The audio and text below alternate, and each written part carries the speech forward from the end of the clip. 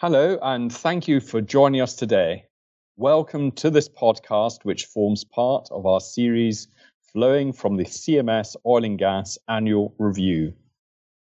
If you've listened to other podcasts in the series, then you'll already know that the annual review focuses on the latest developments in English oil and gas law and what they mean for the industry. I am Rob Wilson, a partner and solicitor advocate at CMS, where I focus on energy disputes. I'm joined today by Andy Shaw, a transactional partner in our oil and gas team in London, and Jeremy Witt, another disputes partner in our construction and energy team, who is in fact based in Australia. In this episode, we'll be focusing on issues arising under engineering, procurement, and construction contracts, known to many of us as simply EPC contracts. In particular, we will be discussing today two recent cases covered in our 2020 edition of the CMS Oil and Gas Annual Review. And the first case that we'll be considering is a decision of the Australian High Court in 2019 and relates to the issue of quantum merit and whether it can be used as the basis for quantifying a claim post-termination.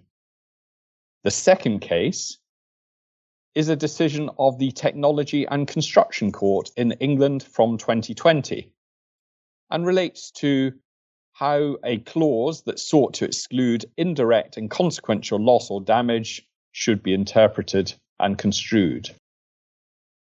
So I'm going to hand over to Jeremy to take us through the first case.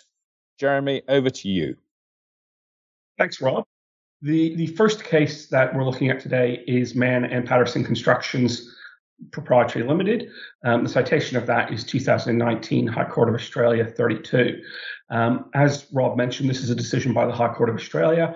And for those who aren't familiar with the Australian judicial system, the High Court here sits on the top of the pyramid of the courts, above our federal and state Supreme Courts, so in the inverse position to the High Courts and Supreme Court in the UK. This case arose out of a dispute between the Manns, who were the owners and employers under a domestic building contract, and Patterson Constructions for the construction of two townhouses. The parties ended up in a dispute over delays to the construction and over the value of some of the work that had been completed. The Manns formed the view that Patterson Constructions had repudiated the contract. They purported to accept that repudiation and then terminated the contract. Patterson Constructions took the view that the termination by the Manns was unlawful, that it was a repudiatory breach, and it accepted this repudiation.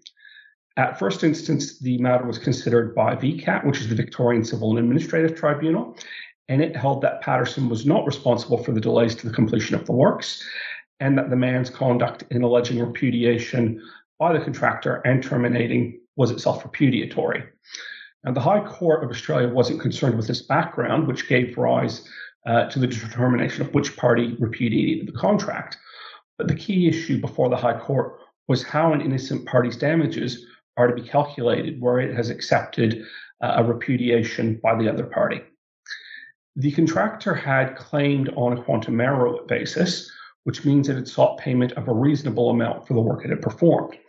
Now, it's long been accepted under Australian law, as it still is under the laws of many common law jurisdictions, including England and Wales, that where an innocent party had accepted repudiation by the other side and terminated, that party can elect to either claim for damages for the breach of the contract or could claim on a quantum merit basis for a reasonable amount for the work it had performed. In this case, the contractor was entitled to recover significantly more on a quantum merit basis than it would have been able to recover under the contract. This is not an entirely unusual situation on EPC or building infrastructure projects. The margin can often be quite slim, and contractors can be caught by unexpected site conditions.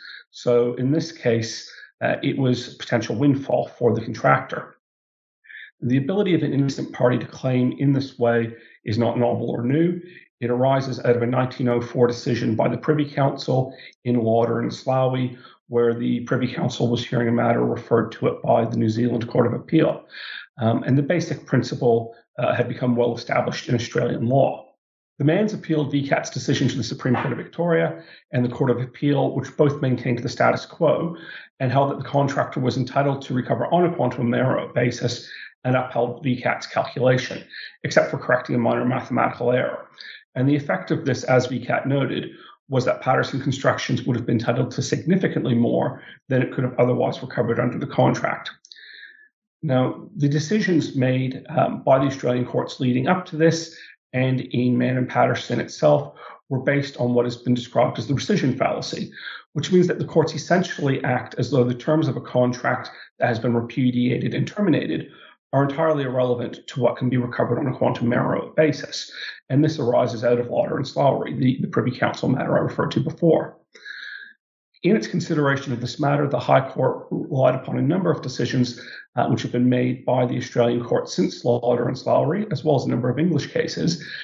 And these showed that the termination of a contract for repudiation or breach does not simply result in the rescission of the contract or it becoming void ab initio. Rather, the parties are discharged from future performance, but any accrued rights they had prior to termination continue to exist. Against that backdrop, the court's reasoning was that the loss the contractor ought to be entitled to recover was a loss of bargain, and the court held that this was no less a creature of the contract than the right to recover sums which were already due and accrued prior to termination. On that basis, the High Court held that the terms of the terminated contract must inform the amount that the innocent party was entitled to recover. So, where a contractor had an enforceable right under the terminated contract to a sum as calculated under the contract, there would no longer be an ability to claim on a quantum error basis an amount unconstrained by the contract. And the reasoning the court had for that is this would subvert the risk allocation which was agreed to by the parties and could result in a windfall for the contractor, or alternatively, on another view, punishment of the owner and employer, which was in any event inconsistent with the contractual risk allocation that the parties had agreed to. Now, this, of course, is precisely the reason why contractors have historically sought to use this exception and get around the breach element of a breach of contract claim and recover a reasonable amount for work on the basis they can sometimes make significantly more than they would have under the contract. So the effect of this under Australian law is that a contractor can no longer effectively tear up the contract and seek payment on a quantum error basis where the owner-employer repudiates and the contractor has accepted this. Principles which fall from this are where a contractual entitlement to payment had arisen prior to termination, that is the amount the contractor is entitled to, and it can no longer elect to pursue a claim on a quantum error basis. But where a contractual entitlement had not yet accrued for works performed prior to termination, then the contractor can elect to recover on a quantum error basis, but the contract price will now operate as a cap on the amount that is recoverable. Now, there's perhaps a small window of opportunity still available for contractors where the contract is entire in nature, such that no remuneration will be payable where the contract was terminated, or alternatively, where the work performed, or at least part of it, was not contemplated by the contract and could not be calculated a payment under the contract, which could be the case with some variations, perhaps. But precisely how these situations will be dealt with by the courts in the future is something we're going to have to wait and see, and that will depend on the facts of future cases. Great. Thanks so much, Jeremy. That was very useful. Just picking up on some of the points you were making there, given the line of authorities that you mentioned that post-date the decision in Lauder and Slowry, to what extent do you consider the High Court's comments on the so-called rescission fallacy to be groundbreaking, or have they instead simply clarified the positions, which, as I understand it, is that termination of a contract for repudiatory breach will not result in the contract being void ab initio? Thanks, Rob. I think I don't consider the comments or analysis itself to be groundbreaking. That the rescission fallacy was a fallacy has been the subject of academic and judicial consideration previously. And as I mentioned, there is a line of cases which started after the Lauder and Slowry case, which had held that accrued rights would continue to exist.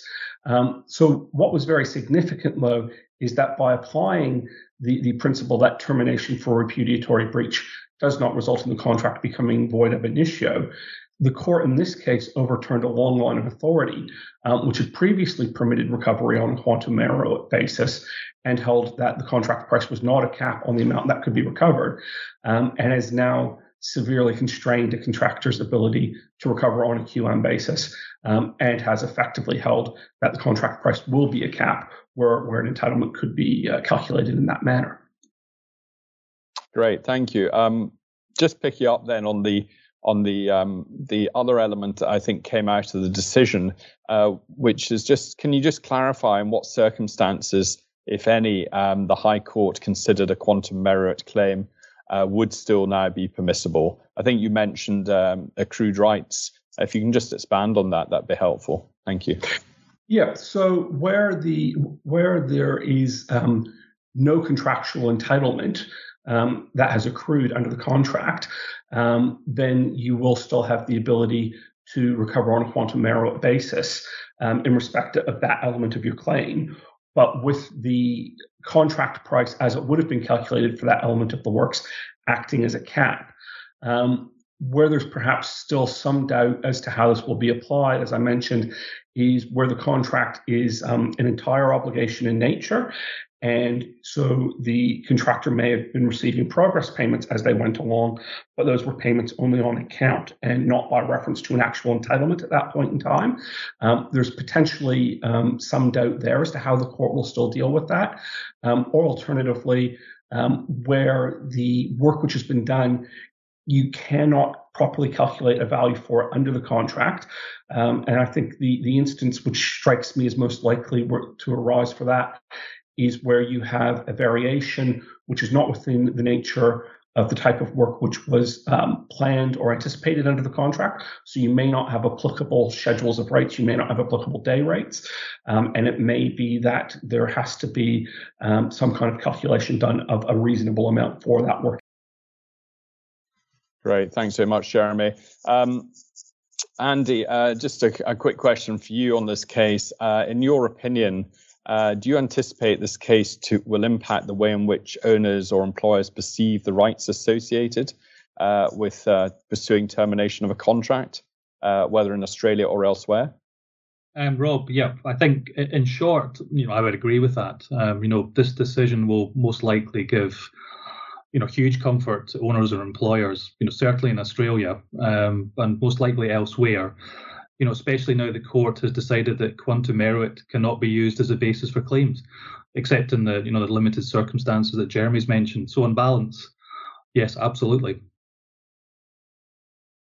Great. Okay, thank you both. So I think let's move on to the second case. Andy, would you like to take us through the second case, please? Okay. All right, thank you, Rob.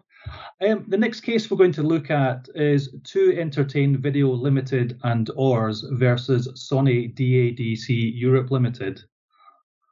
This is a 2020 Technology and Construction Court decision which considered the traditionally narrow interpretation given by the English courts to indirect and consequential loss exclusion clauses.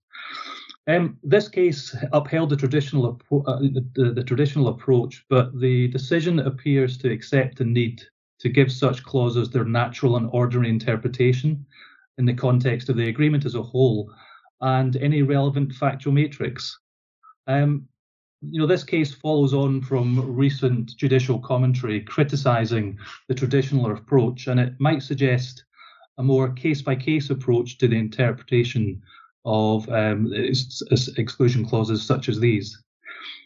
I think before we go into the case, we probably have to look at what is the traditional approach. Several decisions of the English Court of Appeal have established the contractual exclusions for consequential and indirect losses will be those that are with those losses which fall within what is known as the second limb of Hadley v. Baxendale. And as I'm sure everybody's aware, Hadley v. Baxendale is an old and well-known decision in English law establishing a fundamental division between two types of recoverable losses for breach of contract. The first is damages that may fairly and reasonably be considered as arising naturally, i.e. according to the usual course of things from a breach of contract. So, for example, if the breach involved the destruction of a factory, both the cost of rebuilding and the loss of production suffered from rebuilding would fall within this first category. And this is what we classically refer to as direct losses. The second type in Hadley v. Baxendale are any damages which may reasonably be supposed to have been in the contemplation of both parties at the time they made the contract. This category depends upon additional facts being known to both parties. So in the example of the factory just given, it may be that the loss of production during the period of rebuilding caused the loss of a particularly lucrative long-term contract. The loss of such contract would not be recoverable unless both parties knew that the contract might be lost in the event of such a breach. So these are what we refer to as indirect or consequential losses. You know, in the terms indirect and consequential, they can just be used interchangeably. The traditional approach of English law has been that exclusions for consequential or indirect losses will usually exclude only those losses falling within the second category. Therefore, in the case of the factory I just mentioned, such an exclusion would not affect any claims for ordinary loss of production suffered during the period the factory was unavailable. And such an interpretation has been criticised as one which the average businessman would not expect. However, Hadley v. Baxendale and the rule about the second limb is very well established. And in British Sugar, the Court of Appeal commented that reasonable businessmen using such language must be taken to be aware of the distinction. In more recent years, judicial criticism of the traditional approach has appeared. In 2002, for example, one member of the House of Lords stated that he wished to reserve the question as to whether the traditional approach was correct.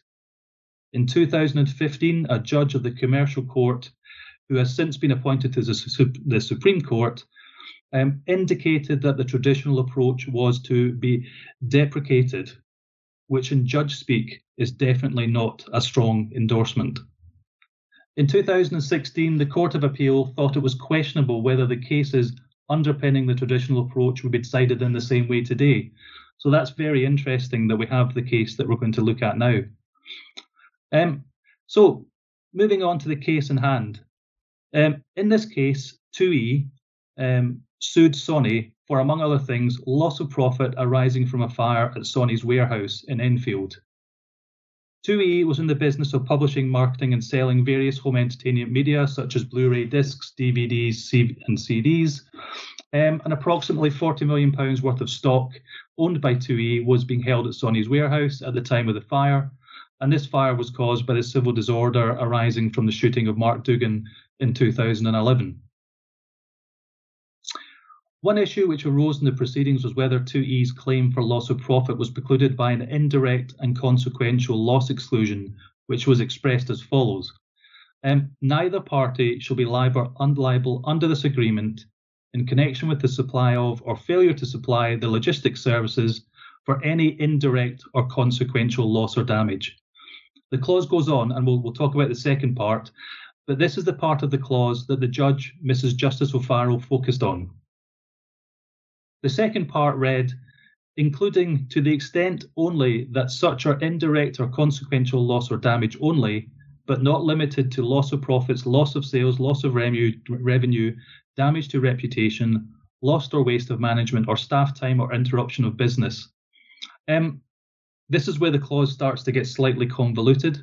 And actually, in the judgment, the judge was slightly disparaging about this part of the exclusion, saying that it was particularly unhelpful. And this definitely was because of the unclear drafting. So after considering the recent judicial criticism of the traditional approach, Mrs. Justice O'Farrell accepted the submission that any general understanding of the meaning of indirect or consequential loss must not override the true construction of that clause when read in context against the other provisions in the logistics contract and the factual matrix. However, when she was evaluating the natural and ordinary meaning of the clause, she reached the same conclusion as a traditional approach, stating, the exclusion is for any indirect or consequential loss or damage. The direct and natural result of the fire was a destruction of the goods in the warehouse, causing lost profits and business interruption losses to the claimants. Therefore, the claims in this case do not appear to fall within the scope of the exclusion.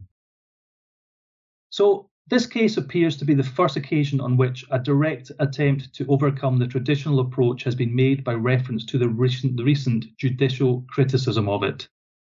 It is of note that the court applied the traditional approach whilst accepting the need to give the words indirect and consequential their natural and ordinary meaning in the context of the agreement as a whole and the relevant factual matrix.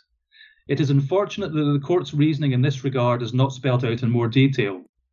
The central thrust of Sony's argument was that TUI's lost profits were a consequence of the destruction of the media held at the warehouse and were therefore consequential losses. The judge appears to have disagreed with his argument on the basis that the lost profits were nevertheless caused as a direct and natural result of the fire.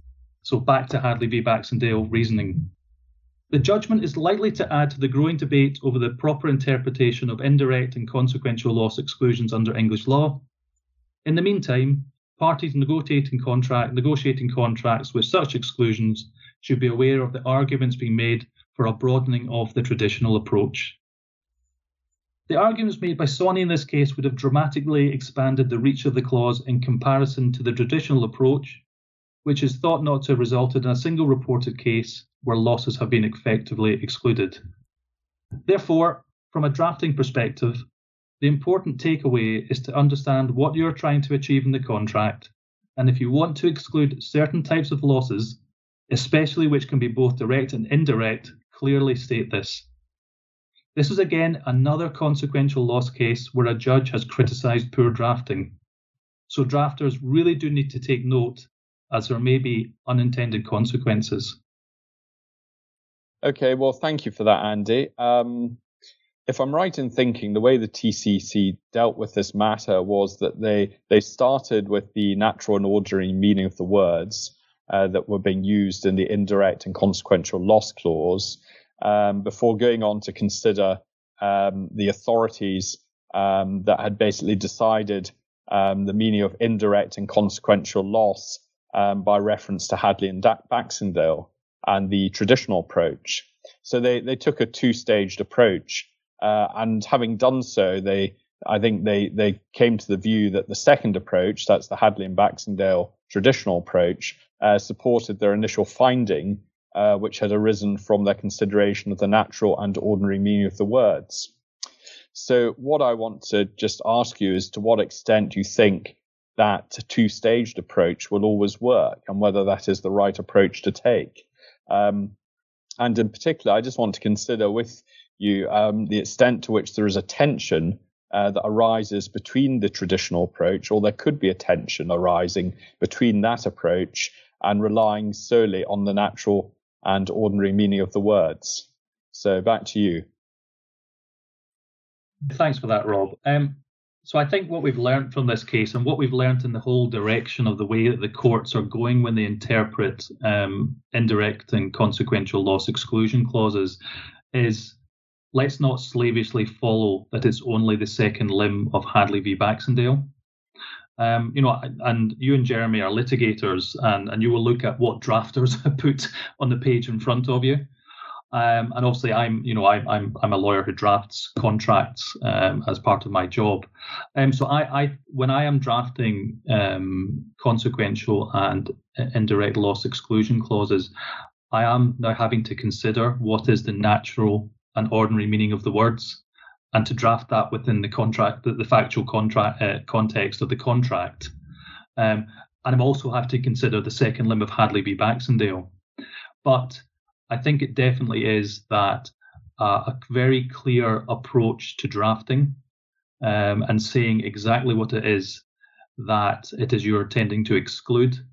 That is the most important thing, to bring together what you've addressed, what you've identified is the issue, is this conflict between it not solely being the second limb of Hadley v. Baxendale, but the drafter having to take into account other factors, particularly the natural and ordinary meaning of the words and the factual context of the contract. Great, thanks very much, Andy. good to hear the draftsman's perspective on the situation. So, Jeremy, speaking as one disputes lawyer to another, as it were, the traditional approach, as we've heard, has been the subject of judicial scrutiny. It's been questioned in a number of recent cases, in particular Transocean drilling against Providence Resources, and also the Star Polaris case, both in 2016.